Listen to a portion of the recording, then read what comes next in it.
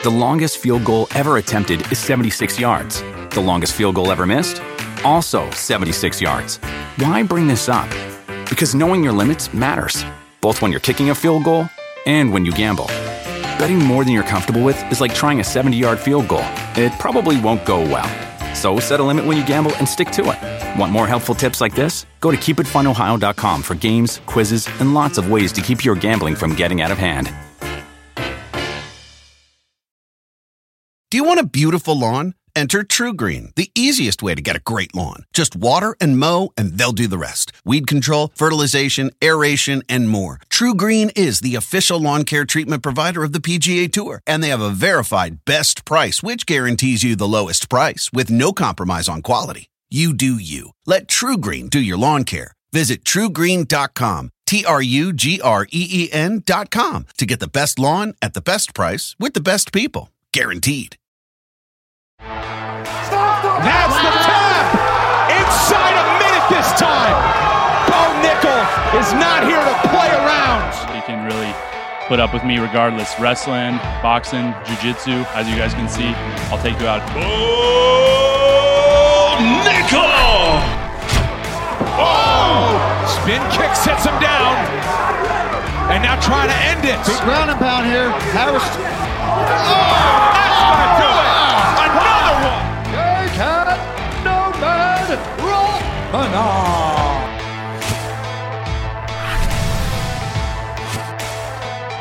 Welcome to UFC Unfiltered. Please tell me that's on video. I've never been happier. I'm made for a fucking podcast. That's dangerous. Listen to me, we're at it.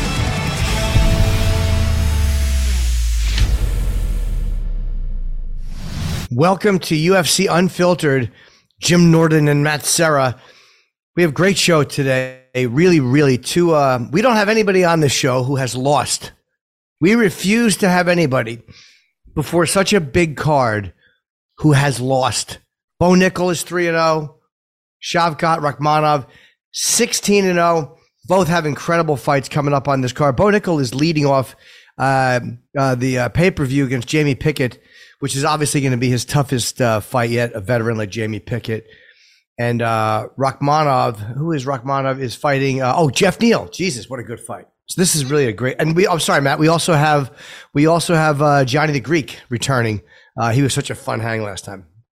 Look at my shirt. Do you notice anything? A lot of big muscular chest in there. Well, I mean, a wrong arm. Sorry. No, that's better. You don't notice that? Little stain? What is that? Jimmy. Oh, yeah. That's horrible. That's embarrassing. Should I change my shirt? No.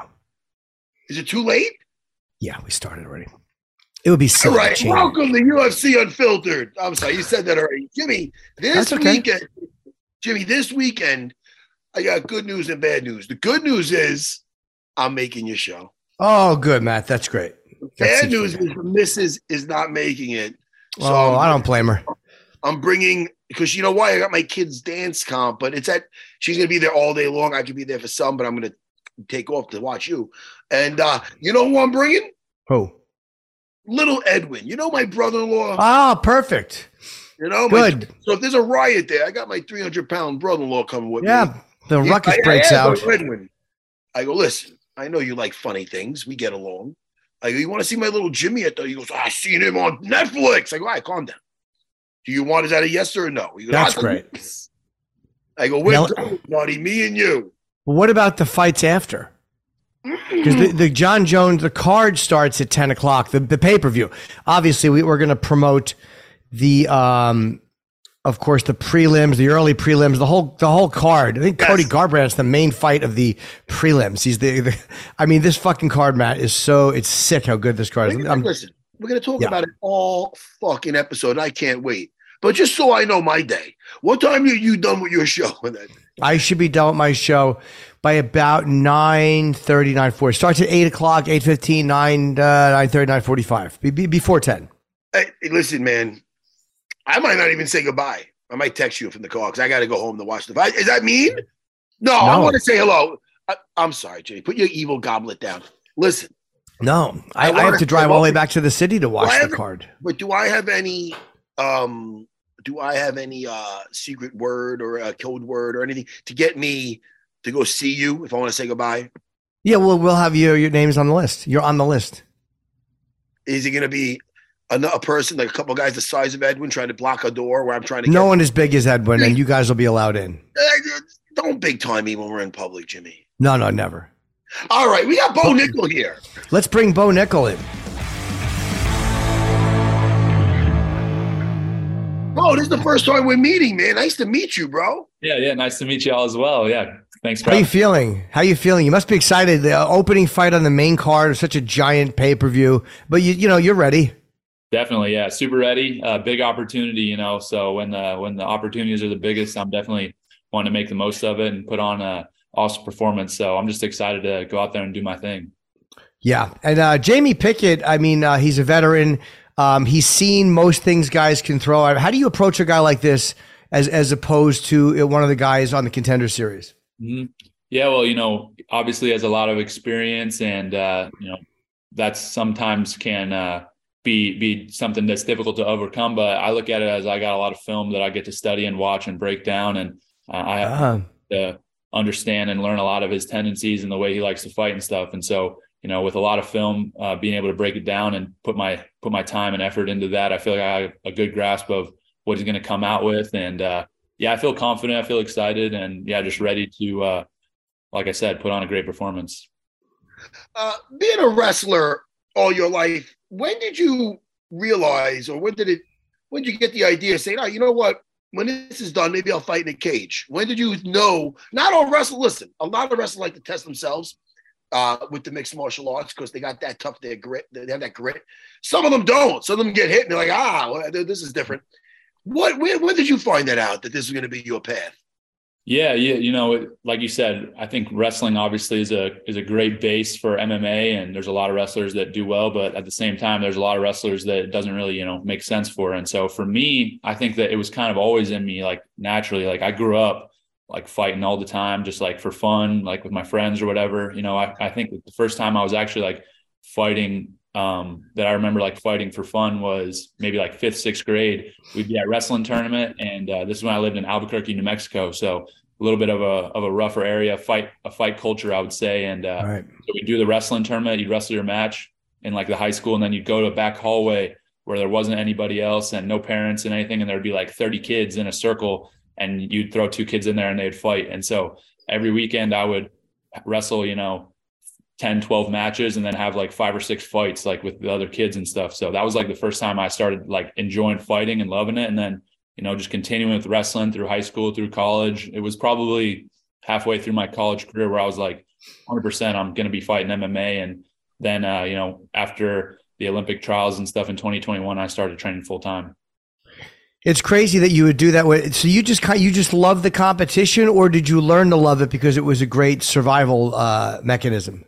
No, I just loved it. It was fun. Like, it wasn't like every single kid was back there, but I just kind of gravitated towards that. And I actually had moved to New Mexico in the 5th grade. I lived in like a small town in Wyoming and grew up there. And when I moved to New Mexico, like just meeting new kids, learning the new culture, I'm like, oh, like this is fun. Like I enjoy this. And so that's kind of where I'd always find myself. And of course, from there, I was watching the UFCs and all of the events, go to Buffalo Wild Wings with my family and stuff. And I just always enjoyed it. Now, sorry, Matt. I was asked why did you move? Because your mom was an amateur boxer, right? Yeah. So my mom boxed amateur. Originally, when I lived in Wyoming, my dad was coaching wrestling. He was my coach since I started. And moving to New Mexico, a couple of reasons. We had a good opportunity for my dad to take a job as a head wrestling coach of a really strong program in New Mexico's Rio Rancho was the program, and a lot of really tough wrestlers out there.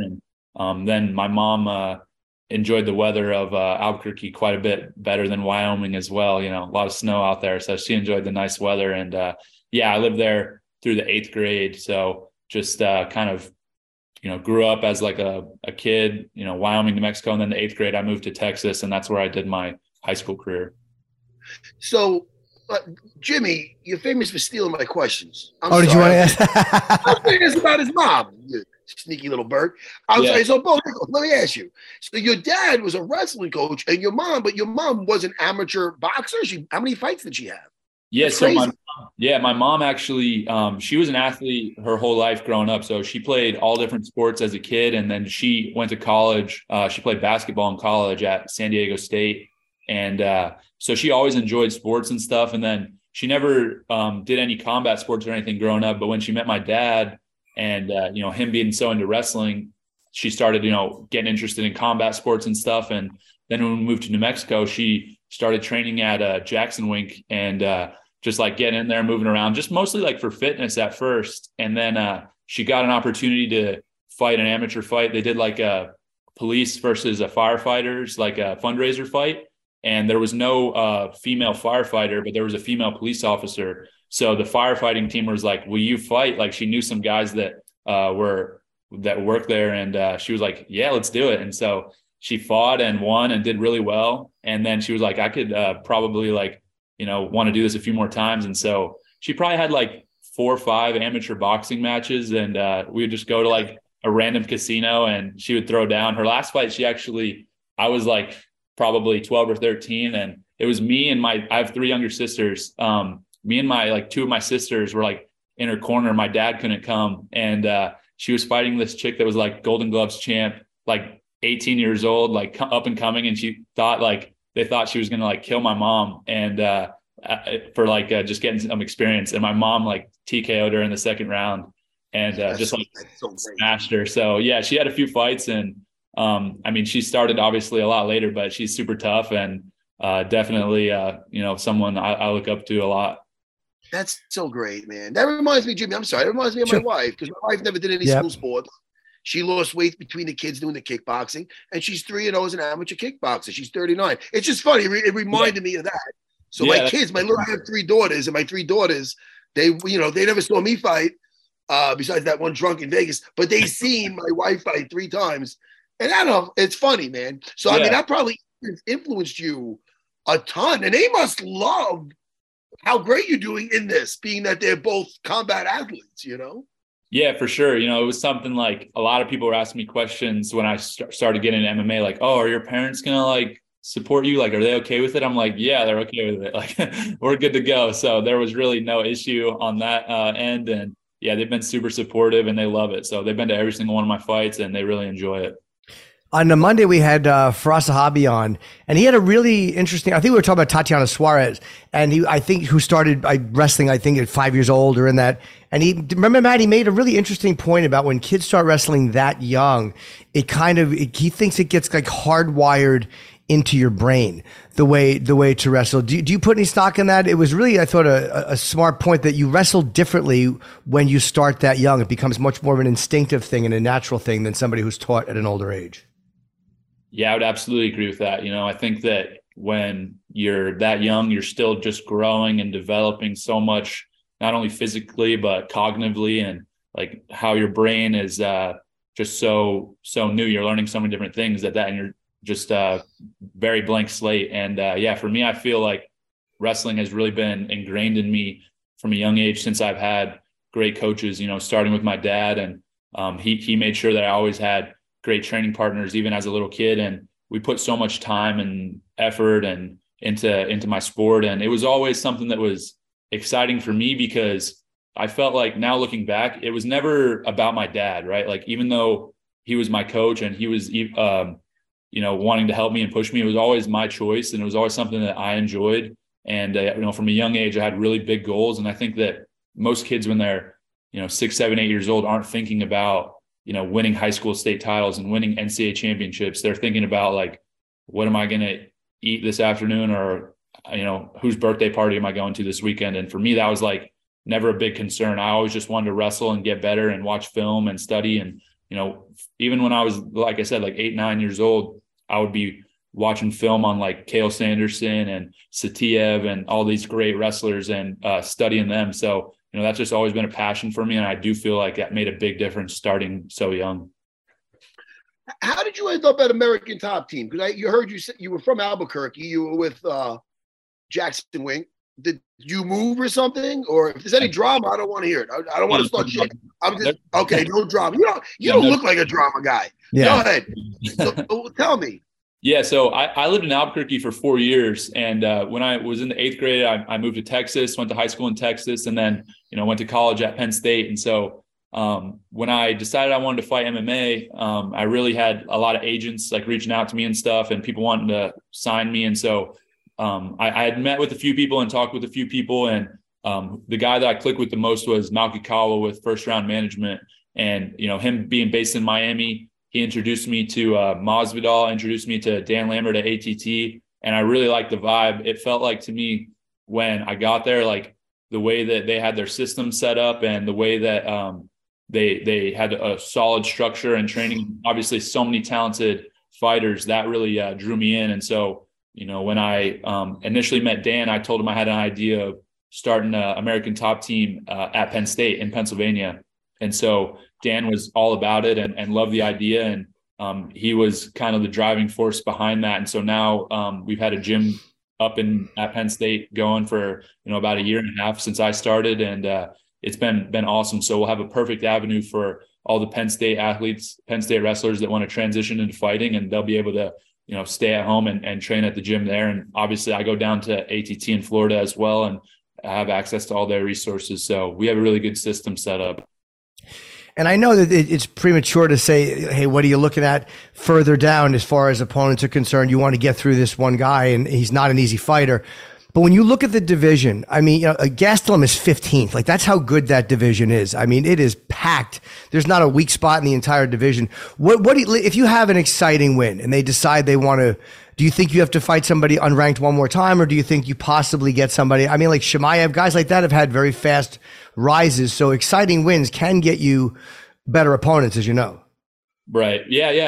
I think I'll for sure have exciting wins. And so that's kind of the thing I'm trying to navigate right now. I'm really leaning on my coaches and my management team to make sure that I'm making good decisions and put myself in the best position to be successful. So, with exciting wins, obviously they're going to want to push me. And I feel like I'm only 3-0, and I've been doing MMA for a year and a half. Obviously, I have 20 years of wrestling experience behind that, but the reality is I'm pretty green into this game. So I want to continue to develop my game and just get better and better every day. That's what I'm really focused on, is improving as a fighter and just learning and honing my craft and making sure that I'm the best I can be. And so if there's big opportunities for big fights and I'm about it, and my management team and coaches are all signed off, then we're ready to go. This is really, for me, a team effort, and I lean on those guys a lot. So yeah, we'll see. You never know. MMA is a crazy game. I didn't think I would be in the UFC at this point, but here we are. Very grounded approach. That's smart. Shoot, man, you're doing something right. Hey, Bo, let me ask you. Enough of this fighting shit. What about on the day off? I don't want to hear active rest. You're not going for a jog. What is a hobby? We like to get to know. Yeah. What is a hobby you like to do? For sure, yeah. No lifting weights, nothing physical. I can tell the day off, you probably got a bone. You're like, you look ready. It's the ears. You ever see a fight, Jimmy? All right, tell us, Bo, what do you like to do as a hobby? Yeah, my favorite thing to do is go hunting. So I really enjoy hunting. I enjoy fishing. Obviously, I'm in central Pennsylvania, so there's a lot of hunting out there. White-tailed deer, bear, turkey, all that. And then every fall I go out to Colorado. I have family in Colorado as well, my uncle and aunt. So I go visit them. They have a lot of land, and I'll hunt elk and mule deer and stuff. So I really enjoy hunting. That's been my go-to. One of my students, he brought me bear. I had bear for the first time, bear burgers. Yeah. Holy shit, it was delicious, Jimmy. Good? I even had it without the bread. I just was cutting it like a steak. It was so good. Yeah.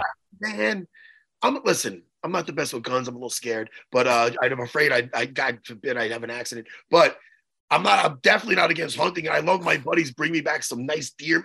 Yep. Deer meat is my favorite. The way Ciro, my father-in-law, makes the deer meat, he makes it like a chicken cutlet. It is my favorite. How about it's my favorite meat?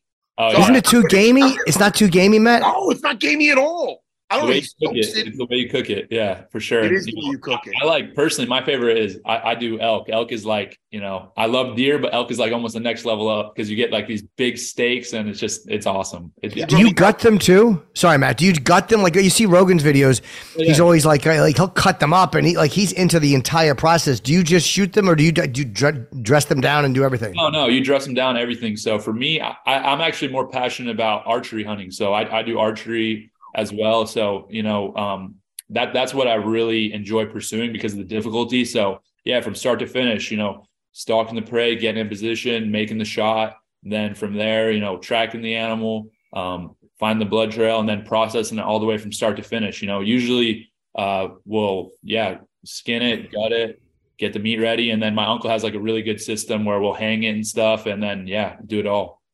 Dude, that's some manly shit. Jimmy, I thought I got my man card when I used to fight in the cage and shock the world, all that stuff. But this takes it to another level. In my spare time, I got VR on and I'm shooting shit. It's very embarrassing. This is like that.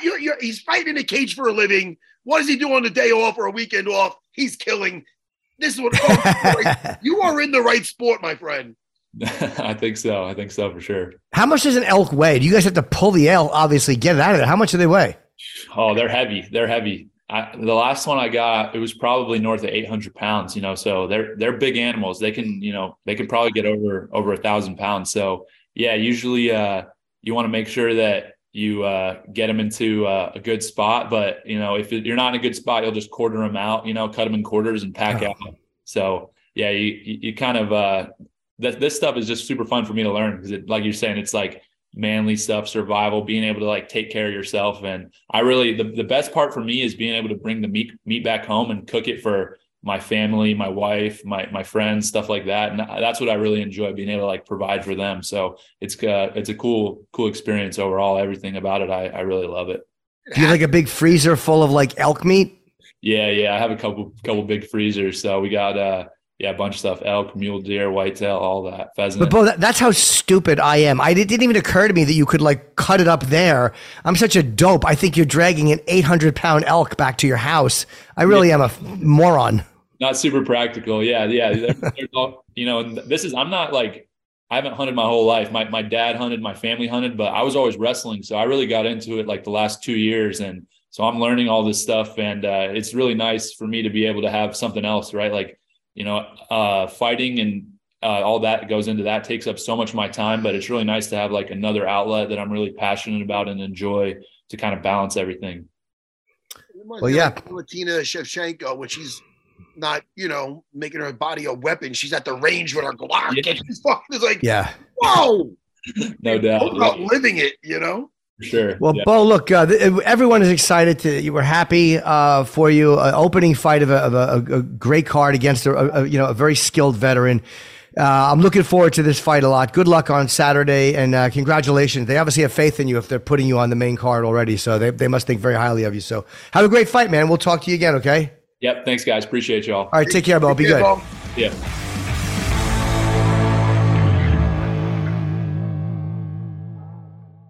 The longest field goal ever attempted is 76 yards. The longest field goal ever missed? Also 76 yards. Why bring this up? Because knowing your limits matters, both when you're kicking a field goal and when you gamble. Betting more than you're comfortable with is like trying a 70-yard field goal. It probably won't go well. So set a limit when you gamble and stick to it. Want more helpful tips like this? Go to keepitfunohio.com for games, quizzes, and lots of ways to keep your gambling from getting out of hand.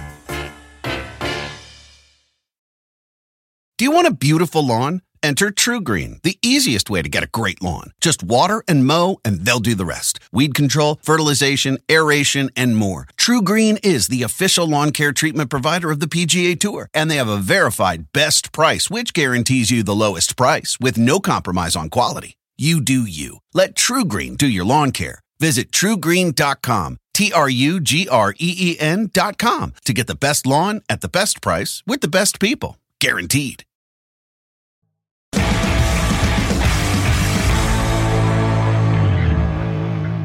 Hey, man. Hey, that was fun. He's great. Yeah. And he really is a killer, too. That's going to be such an interesting I always like to see a new guy like that who's so good, but he seems like a grounded, smart guy. You know, hey, look, I mean, I've only got a couple years of MMA. Like, he doesn't seem like he's, you know, he's gunning for, you know, Marvin Vettori yet. He wants to get a little more, a couple more fights under his belt. He's smart. Listen, man, I think there's going to be a lot of eyes on him. And I think a guy with his wrestling pedigree, he's used to being under those bright lights. You know what I mean? Yeah. He's used to answering the call, Jimmy. Matt, he was 120-3. I think he had 123 fights. He won 120 of them in his NCAA record, I believe. So yeah, you're right. He's very experienced. He understands pressure. What do you think? You're saying? Oh yeah, what did I say? Fights? Yeah, I'm sorry, 123 matches. I'm saying, man. Fuck. Go ahead. Rachmanov is our next guy. He's not here yet, but he's been talking about fighting Chimaev, who they are saying might go up to 185. They don't know if he'll fight at welterweight again. What do you think? Well, I think first he said, and then he said Chimaev. Wait, who did he say first, buddy? I didn't hear you. Chimaev. Ah. Yeah, Jimmy. I should have just been happy that it cut out for a second. I'm getting ready for the weekend. Jimmy, I'm so unfunny and cringy at times. You're very funny. No, you make people very happy. Oh, I make myself happy. Well, so do I. I'm just. Some say I'm special. Anyway, Jimmy, we got Yanni the Greek coming on. Yes, so I can't wait. Let me ask you, what do you think? Yes. Let's do a couple of picks, Matt, because we have two more guests. Why wait for Yanni? Let's go. Yeah, we could always ask him, and we'll see how he compares against us. Do you want to start with Bo against Jamie Pickett? Right, opening card of the main fight, or whatever order you want to go in. I think we do that, and we we build up to the ending. We build up to that. Yeah. Pickett's on a 2-fight skid. Again, he's lost 4 out of 6, and one was this 2 TKOs, 1 sub, and a decision. Jimmy, yep. Excuse me, I'm so sorry. Remember I told you about the thing at my school, my academy that blew up? My landlord's a good dude. Wait, what thing? You mean the flood? The pipe? Flood. I didn't have the proper insurance, So I thought I was taking a bath in it. And I got hit pretty hard. But my landlord, we had a nice talk. It started off a little rough, then it got easier as it went. I think he thought I was putting it all on him. But anyway, He's going halves with me. Oh, nice. I thought that was very nice of him. He knows I'm a good tenant. Yeah. He knows I'm a good guy. I pay my shit on time. So we're going to work. He doesn't want to wind up in litigation. It's not worth it. Yeah, but you don't want to lose me as a tenant. Look at me. Of course not. All right. Back to the fights, Jimmy. I'm sorry. I just had to. That's okay. I know you were worried about it. I'm happy that you're getting that taken care of.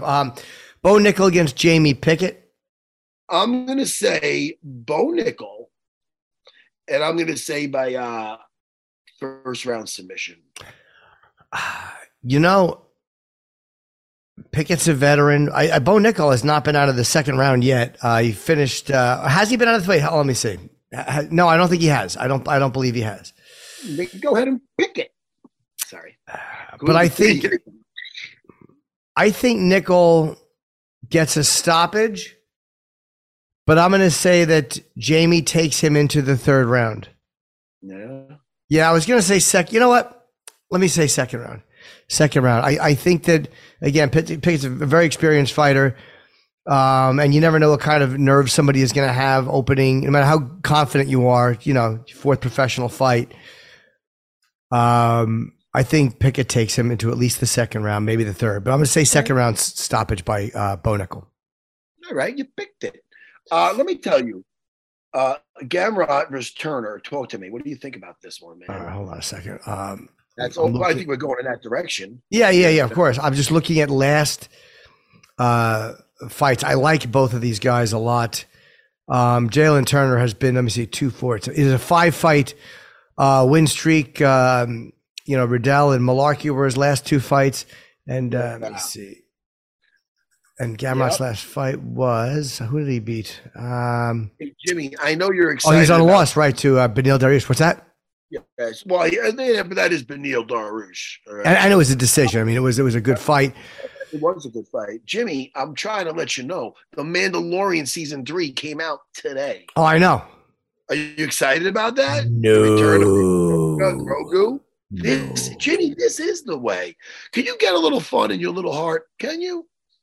Jimmy, what are you watching? The White Lotus? No, I'm watching The Last of Us. Oh, me too. Yeah, That's fun. It's good. I like that too. You know, I'm surprised that was made. Dude, that video game is pretty. Is that the Zach story? Because it's based on a video game. I know. They say it's very close. It's a pretty good story. I'm going to take Gamrot by decision over Jalen Turner. I say Gamrot is going to have a hell of a fight. And I think he's going to get him in the third round. He's going to find the home for something and end it. Okay. Now we should skip Jeff Neal, Shavkat Rakhmonov, because we're going to talk to Rakhmonov shortly, and then we'll see what he says and how he appears, and then make our decisions after. Alexa Grasso, co-main, Shevchenko defending against Alexa Grasso. I cannot. Yeah. I'll say Shevchenko by decision. I'm going to say Grasso's got a good enough defense on the floor to survive down there. I don't think she's going to get crucifixed the way Valentina gets a lot of girls down there. I think she's going to make it through, but I think Shevchenko is just scary, and I think she's going to win by decision. You know what I mean? Yeah. That's what I'm yelling about, Jimmy. I think what's that? Valentina stops her in the third round. Well, you know. I think she stops her in the third round. That is your opinion. We're going to hear about all the odds in too when we get Yanni on here. That's right. Now Jones, Cyril Gane. We've both obviously are taking Jones. I know you're taking him. You think he's going to take him out on the floor and strangle him, and I think he's going to go to a decision. I also think Jones is a very, very smart fighter, and he's also going to be very aware of getting caught can be a problem. What if I did the podcast like this? I'd prefer it. First round sub. No. First round sub. Okay. You know what? You've picked some really interesting ones lately, and you've been right about everything. Jones' decision. Wait, hold on. Is that a shot at me? No. You picked some. You've made some. Right about everything. No. But I mean, when you've picked a couple of fights, you've picked them. You've analyzed them well before the fight, and you were right. I told I think 2 of our 3 last guests how well you've been picking fights lately. I've been shit. Thank you, Jimmy. Thinking you are Matt Serra. I love when you give me compliments. Firas Zahabi, I think I told him how well you. I just forget the fight. My memory is gone. We were on the radio this morning, and we were talking about Paddy Pimblett's last fight, and it took me a minute to pull up Jared Gordon's name. Like my memory is starting to go. It's either that or there's just so many fucking things entering my brains. That's funny you said that, man, because I was talking to one point. Dana forgot the name of that press conference. Dana White. Yeah. Dana White, of course. No, Dana McGillicuddy. I'm fucking around. But so then Longo goes, hey, unless you're over 50, he goes, I don't want to hear shit about anybody saying that they're forgetting a name. He goes, I can't remember shit. He's like, it's like as you get older, I think names could escape you. That's what I'm hearing. I'm 54, and they really do. It's like a fucking sieve. Hey, let's bring Rakhmonov in. He's in the waiting room along with his translator. Yeah. Nice to meet you, Shavkat. Nice to meet you. So now, Jeff Neal, this is your biggest fight today. Neil Magny, very tough. Now, Jeff Neal, another big name. How excited are we? How excited are we to fight Jeff Neal?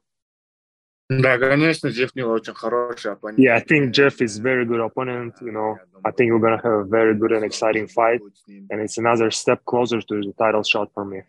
And what do you expect, Jeff Neal? Do you think Jeff Neal is going to try to pull you into the third round? I mean, obviously your fights end relatively quickly. What do you think Jeff Neal's strategy against you is going to be? Я не знаю, какой у него план, конечно. Я думаю. I don't know what his plan is. You know, I think he'll try to work as he's always do. He'll try to outstrike me, but we'll see if he's gonna work or not.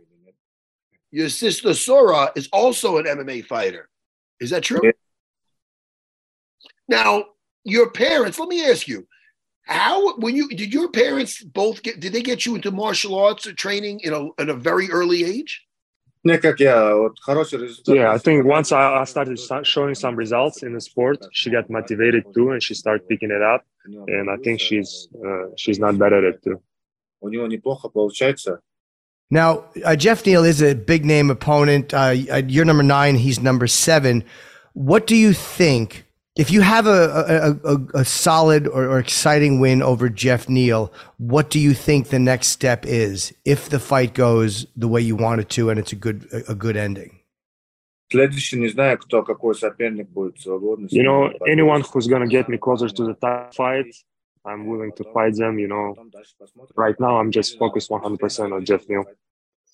Yeah, that's very smart. The rest of the division. There are a lot of guys who are very, very good on the floor at the top of that division.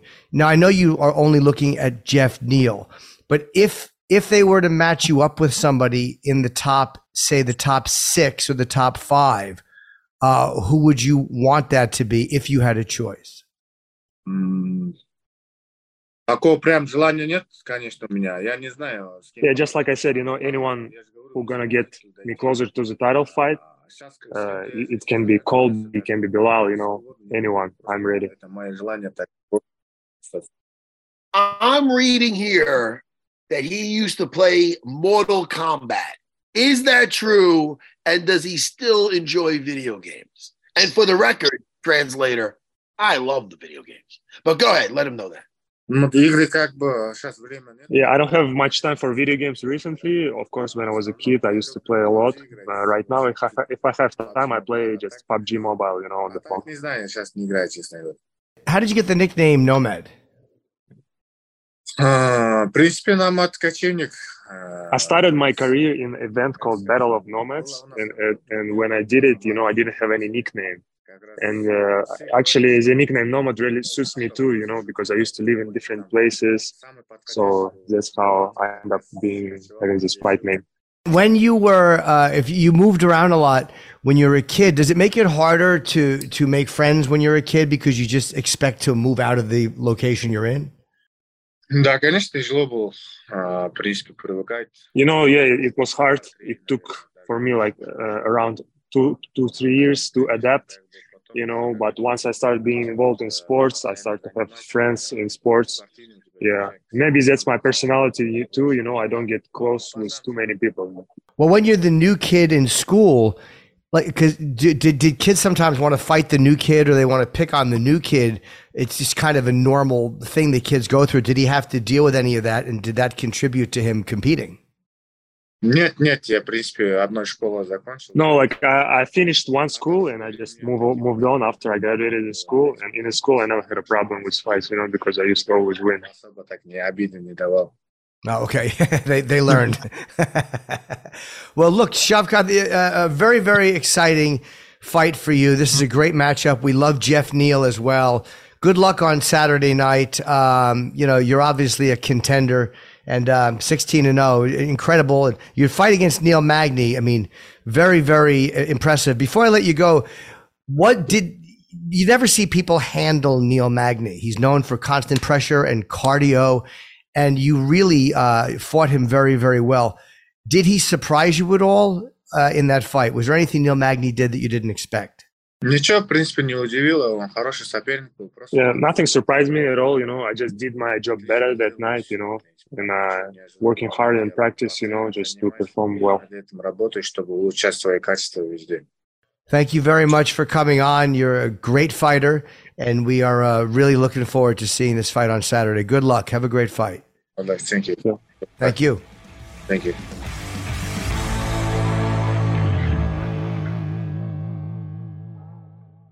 The longest field goal ever attempted is 76 yards. The longest field goal ever missed? Also 76 yards. Why bring this up? Because knowing your limits matters, both when you're kicking a field goal and when you gamble. Betting more than you're comfortable with is like trying a 70-yard field goal. It probably won't go well. So set a limit when you gamble and stick to it. Want more helpful tips like this? Go to keepitfunohio.com for games, quizzes, and lots of ways to keep your gambling from getting out of hand. Do you want a beautiful lawn? Enter TruGreen, the easiest way to get a great lawn. Just water and mow, and they'll do the rest. Weed control, fertilization, aeration, and more. TruGreen is the official lawn care treatment provider of the PGA Tour, and they have a verified best price, which guarantees you the lowest price with no compromise on quality. You do you. Let TruGreen do your lawn care. Visit TruGreen.com, TruGreen.com to get the best lawn at the best price with the best people. Guaranteed.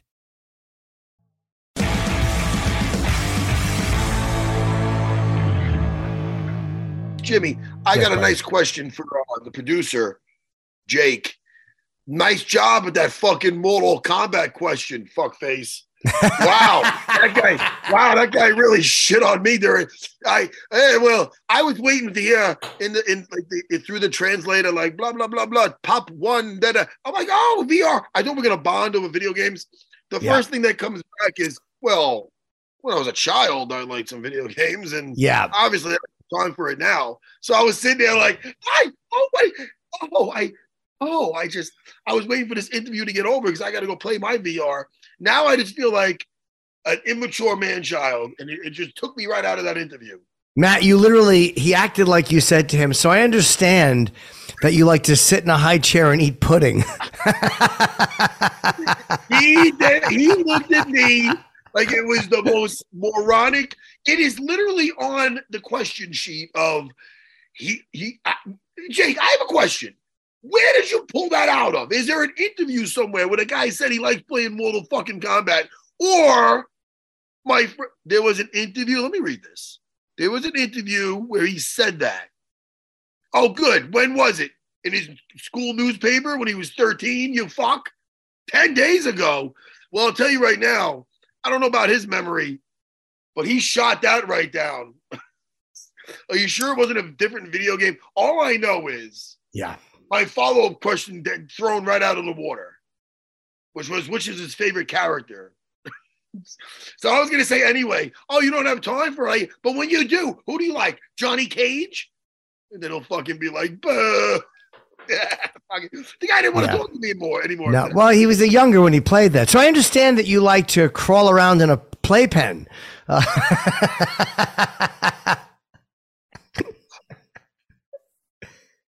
Oh, fuck. I'm lightheaded. Why does your settings, every time you laugh, it comes out? You have to have, can we fix that, Jake? Because then it sounds like Matt just it left the room. I'm here. I know, but it sounds like it's a very strange Jimmy, I have a question. Thing that cuts off. That's got to be fixed. I have stomach issues. When I go to your thing this weekend at the Paramount. Yes, buddy. The bathrooms, how long is your set? An hour maximum. Oh, I could do that. Yeah.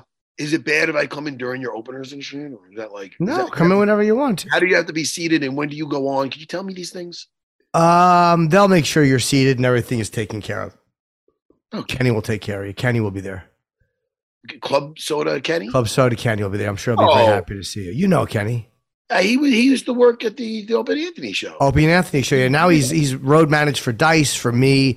He's done Amy Schumer. I think he's out on the road with Bill Burr now, and when he's around, he's coming to help me out. Well, that's great, Jimmy. Well, listen, I'm asking questions because I want to plug it, even though it's sold out, right? Yeah, well, there's a few singles left if anybody had, but I do have New Jersey. If you're in this area and you can't make this, May 20th, it's in a pre-sale now in Montclair at the Wellmont Theater, May 20th. It's funny, Matt, the pre-sale code, which is only until 10 p.m. tonight, is unfiltered.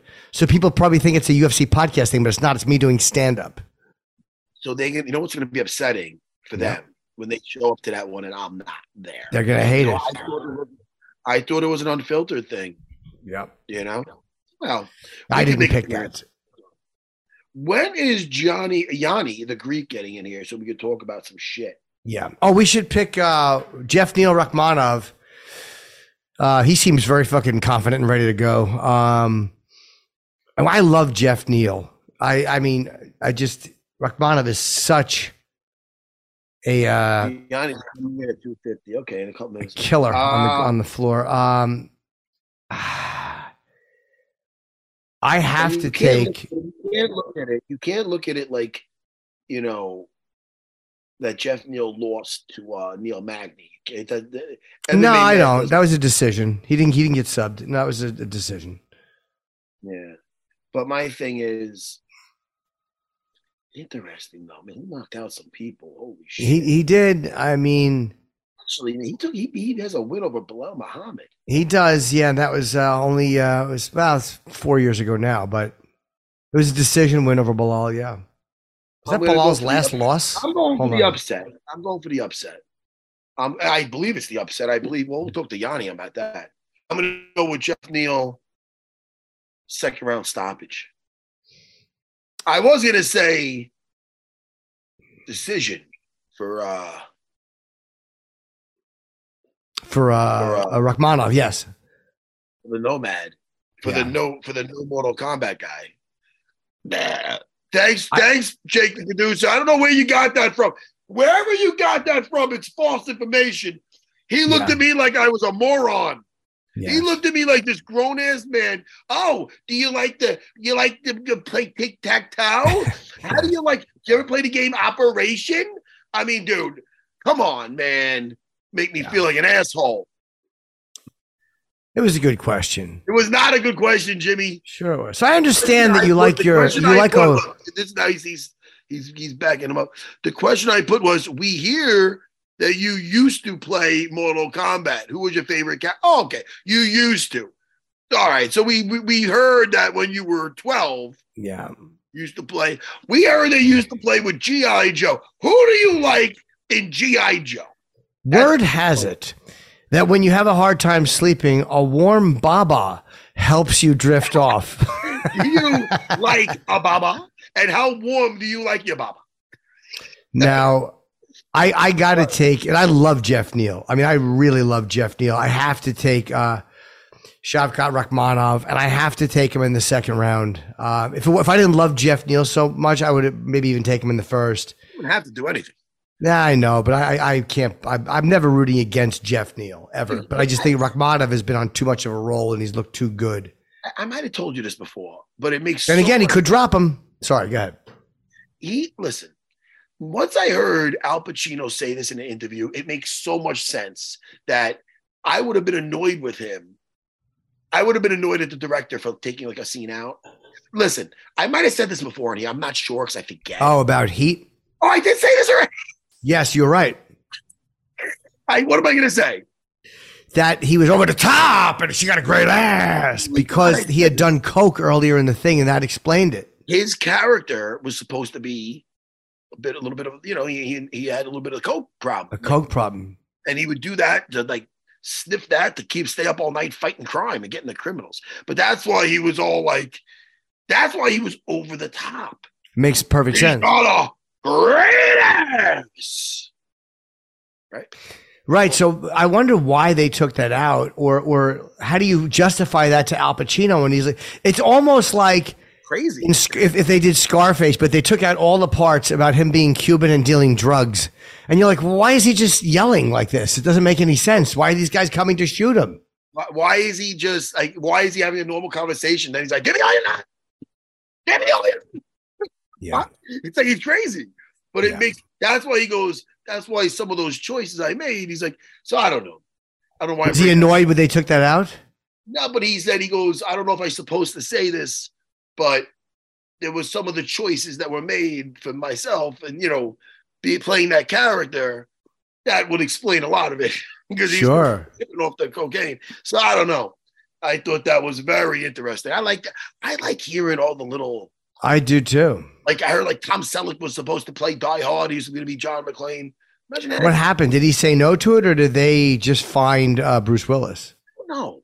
But I remember when Bruce Willis did it, they said something like, oh, no, the guy from Moonlighting? That's not going to work. And he was so good. It was good.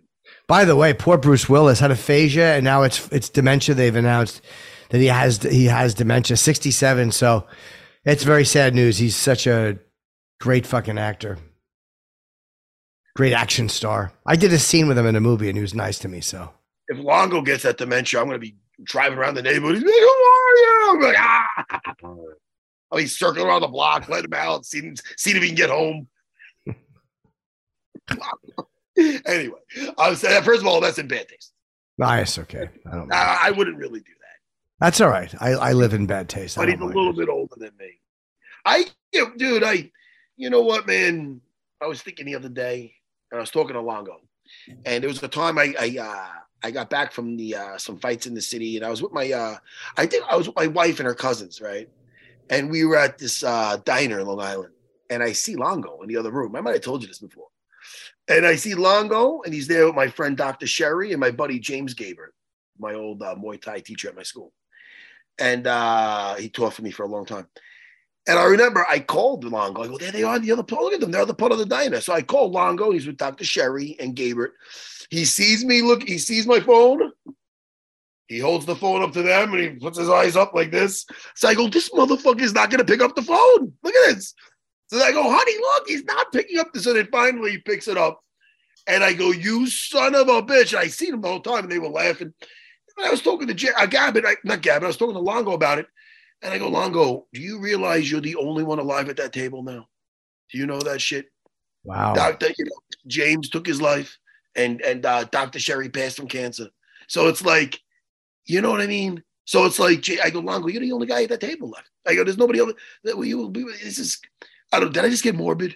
That's okay. I get that too. It happens when you get older. You start realizing you are kind of lucky to still be here. Damn. All right, Yanni's in the waiting room. Sorry. Yeah. We took a weird turn. That's all right. Yanni the Greek talking about death. There he is. Hello, Yanni sir. I've been waiting in the weight room. I'm like, are they not going to let me in? Is there a pass? Is there a code or something I got to knock?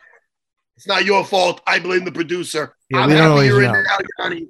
We want to hear some odds, and we want to know how you did last time that you were here. Yes, honestly, you got me at the right time. I'm red hot. I'm coming off the best start of a year I've had in like a decade. It's all documented. You could just look on social media on my Twitter. Like the next five, you could tie up the next 5 guys behind me, prop it together, and I'm still ahead of them right now through the first 8 weeks. Like I've had that good of a start. So yeah, you got me on perfect timing, baby. This should be pay-per-view.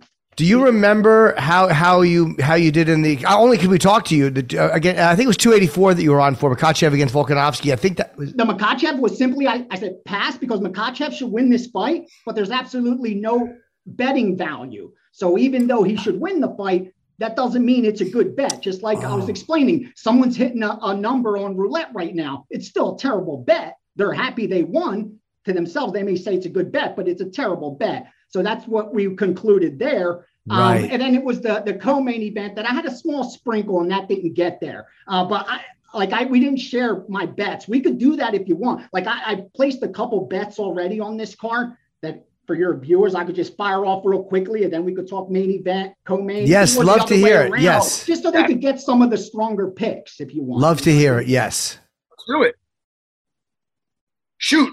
Oh, we're ready to go. Let's do it. Oh, yes, buddy. Yeah. The first bet I fired immediately was Marc-Andre Barriault. He opened as an underdog. He's now minus 150 favorite, and this should be at least a minus 200 number. So you still have some room and some margin to take advantage of. And it took all of 9 minutes for guys like myself to make him the favorite when he opened as the underdog. And the reason's pretty simple. The experience factor, when you look at their minutes in the octagon, it's just one's got almost 2x the amount of experience. That sticks out, number one. You couple that with most of the betting public being on the Marquez side. When I talk to bookmakers, they're actually taking the bait and betting the underdog. To me, that sticks out more than anything. When you see the recreational bettors lining up to bet the underdogs, because again, they like to bet favorites, they like to bet unders. When they do the opposite of what they're usually doing, you need to take a step back and ask why. And when you look, it looks because Marquez, they think should be able to get him out of there. That's not going to happen. This will remain striking.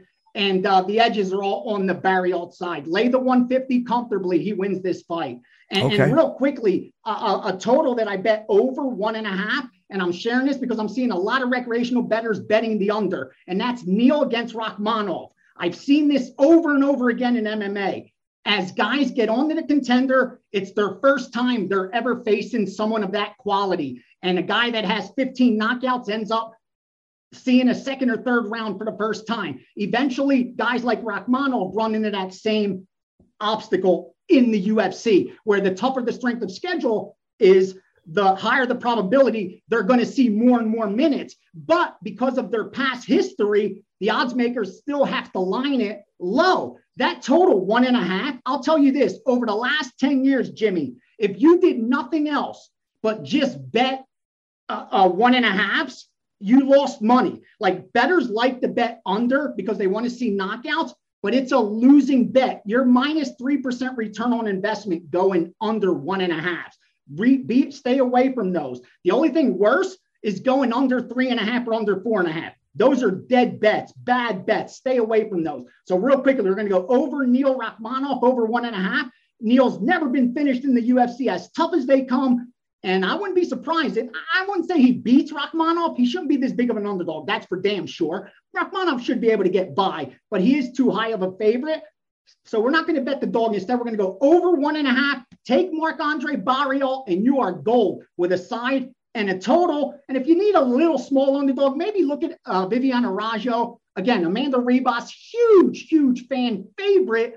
And because of that, she's usually going to be priced with a premium. And that's what we got here against a tough Araújo, who should be there the entire 3 rounds. This girl's never been finished. And let's not forget, when it comes to women's MMA, when the higher probability that the judges get involved, you don't want to be holding too many favorite tickets in your pocket when you're worried about how the judging goes. Meaning, if you have plus money, if you have an underdog ticket in your pocket, there's a little bit of room for error. But when you're laying 120, 130s, 150s, there's no room for error because you now have to hit 2 bets to turn a profit. Meaning at minus 150, if you split, go 1-1, you lost money.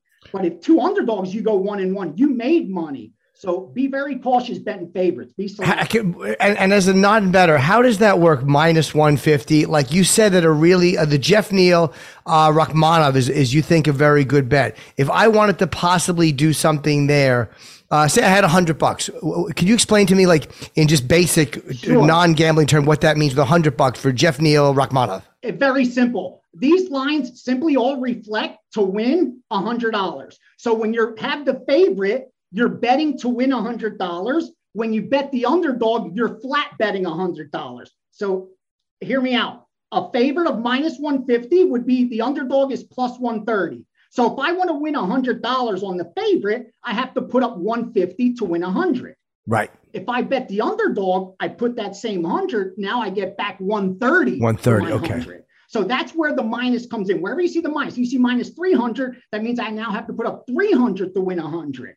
And that starts to get a little bit expensive. But where recreational bettors, Jimmy, don't take that next step.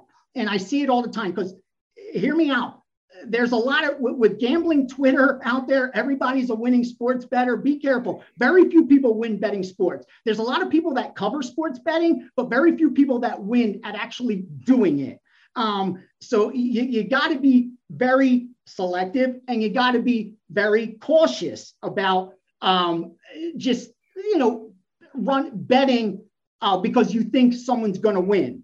At the end of the day, we bet, like a person like myself that bets because I think the number's off, and that's the only reason. Okay. And what I'm saying is that recreational bears don't take that next step. What does minus 300 mean?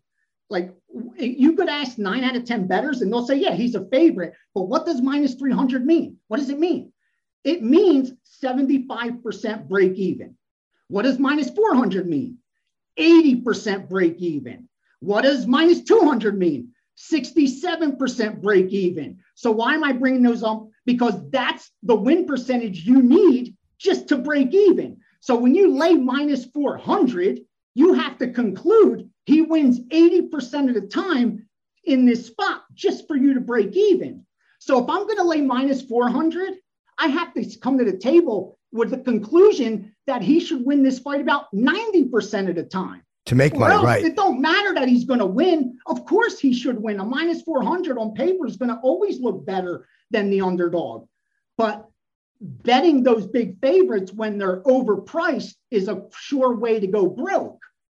That's the quickest way to lose money. It's all based on the idea of 100, right? So like Gane is plus 135. So if I have $100, and I put it down, if I want to win $100, I have to bet 160 on Jones. And if I bet 100 on Cyril, I win 135 if he wins. Exactly. And that's the one fight everyone's talking about, guys. And from a betting perspective, that's one that I'm going to sit and watch.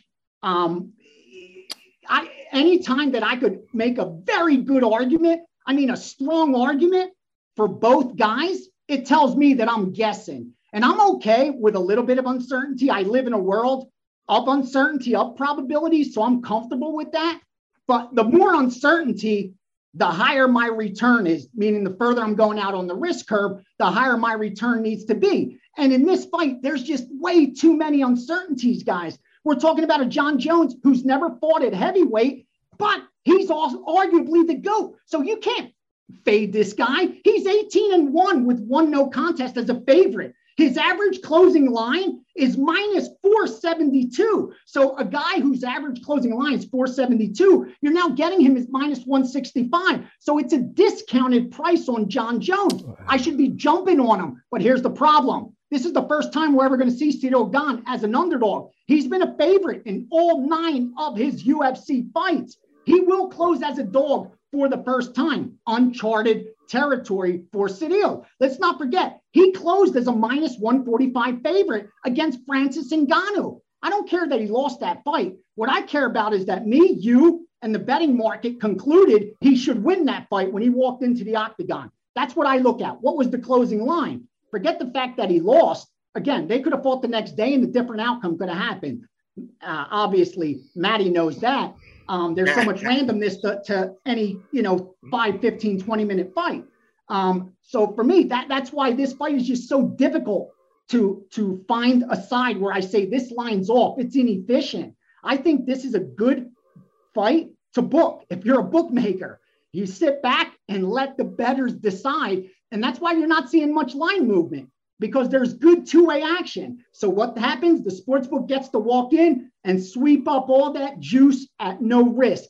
They're in a good position here, and that's okay. So we have to watch it as a fan. If you're doing it for profit, like myself, if you're doing it for entertainment, have at it. And my advice, I wouldn't fade Jon Jones. Like, I don't know a person walking this planet that is rich by betting against Jon Jones. So if you want to be the first one to say you did that, have at it. Who do you think on a non-professional gambling thing, just as a fight fan, who do you think wins that fight? Jon Jones. Jon Jones. Simply because the analytics show he doesn't have as many advantages as one may think. They're very close, but I think it's the experience. 100%. Is just keeps jumping out at me. Those minutes that he's had, those fights that he's had, that experience, I think is what should take over here. And when you look at Gane, that's what he lacks. I mean, that's the one thing in MMA that sticks, is the most glaring. You look at a record where, he's got 12 professional fights and you're going up against the GOAT. Granted, he can win this fight. They're at heavyweight. One big punch and it's over. But if I'm going to fade Jon Jones, you got to give me at least 2-1. Like, I need to get plus 200, because at plus 200, my break even is 33%. So I'm saying, 1 out of 3 times, Ciryl gets in there and gets the job done. But I don't think he does it more than that. And that's what this line reflects. This line reflects, if you're betting Ciryl, you're saying that if they meet 10 times in Matt's backyard, that Ciryl wins this fight, 4 out of 10 times, or either even, because you want to have a margin at plus money. So you're saying they walk out of there 5-5. I don't think that's the case. I think it's at least 6-4, 7-3 in favor of Jones. But it's the question marks, and that I don't have nothing but I'm guessing like everyone else, because I don't have the data at heavyweight to back up what I'm saying. I'm not willing to trade my dollars for a bet ticket in that spot. I'm with you, Jimmy. I agree in a sense where it's not about ability and talent and skill, because I think Cyril Gane has all that. Sure. But I question his fight IQ. He did not lose to Francis Ngannou because he wasn't the better fighter. He lost because of a poor choice. He got a takedown. He got him where he wanted. All he had to do was stay on top. He laid down with the leg. It cost him the 5th round, cost him the fight. Poor choice. And again, you make a choice or a decision. You even accept going to the ground with John Jones, and I think you're getting submitted. So I don't know. I think that fight IQ is a huge, huge part of it, and that's something you only get through experience. So, that's my 2 cents on that. Yeah, I think you're right. Yanni, thank you very much. You're such an interesting guy. I love having you on. It's so great to hear the way your brain works. It's a very busy brain, and good luck this weekend, man. Have a good time. Thanks for having me, guys. Cash them, don't trash them. I hope everyone makes money. Whether you follow or fade me, it's irrelevant. We're all on the same side. I hope you guys make some money and enjoy the fight. Be cautious on Valentina Shevchenko and Bo Nickel. Yes, they should win their fights, but they're terrible bets at those prices. Enjoy UFC 285. Should be a banger. Thanks all right, buddy. We'll talk to you again soon. Thanks, Yanni. Take care, man. And Matt, I will see you. Always great having him. He's got such a fun. I would like to have him earlier in the show though, so we can have more time with him. And thank you to Shavkat Rakhmonov and of course Bo Nickel, 2 undefeated, really really exciting fighters. And let me just give what, buddy? Did you pick the main event? I did. I said Jones by decision. I do not think. There's a part of me that thinks Gane is going to catch him. Like, even though Gane does not have that one-punch knockout thing like an Ngannou typically did, or Derek Lewis, or even Tuivasa, he did hurt Tuivasa.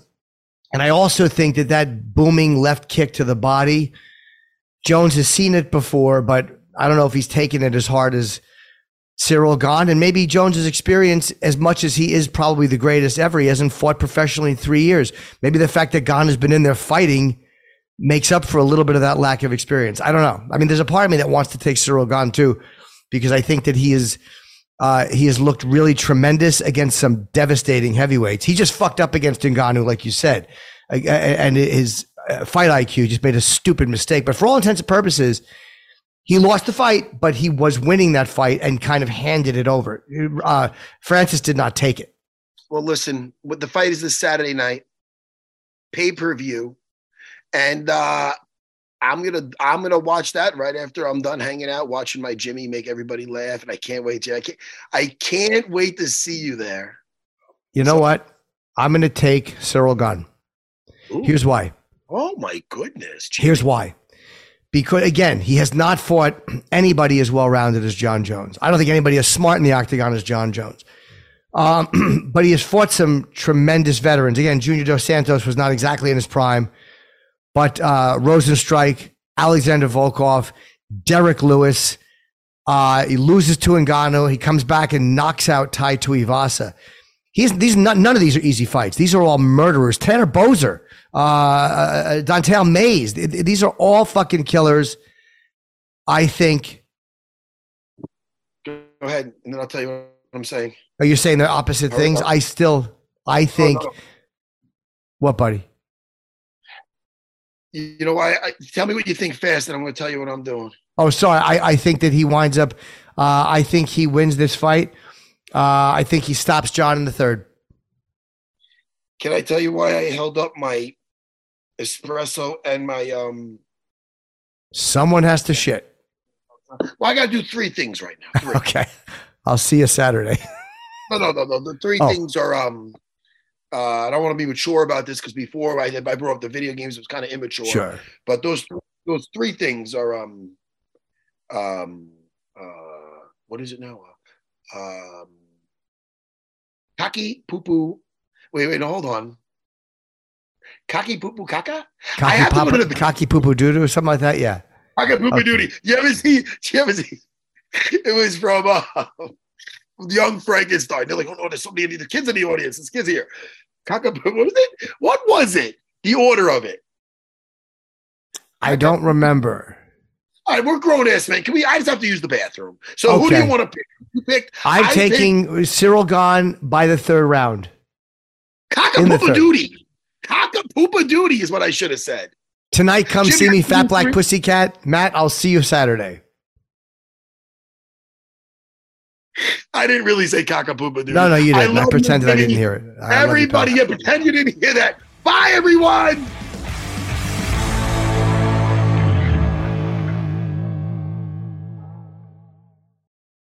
The longest field goal ever attempted is 76 yards. The longest field goal ever missed? Also 76 yards. Why bring this up?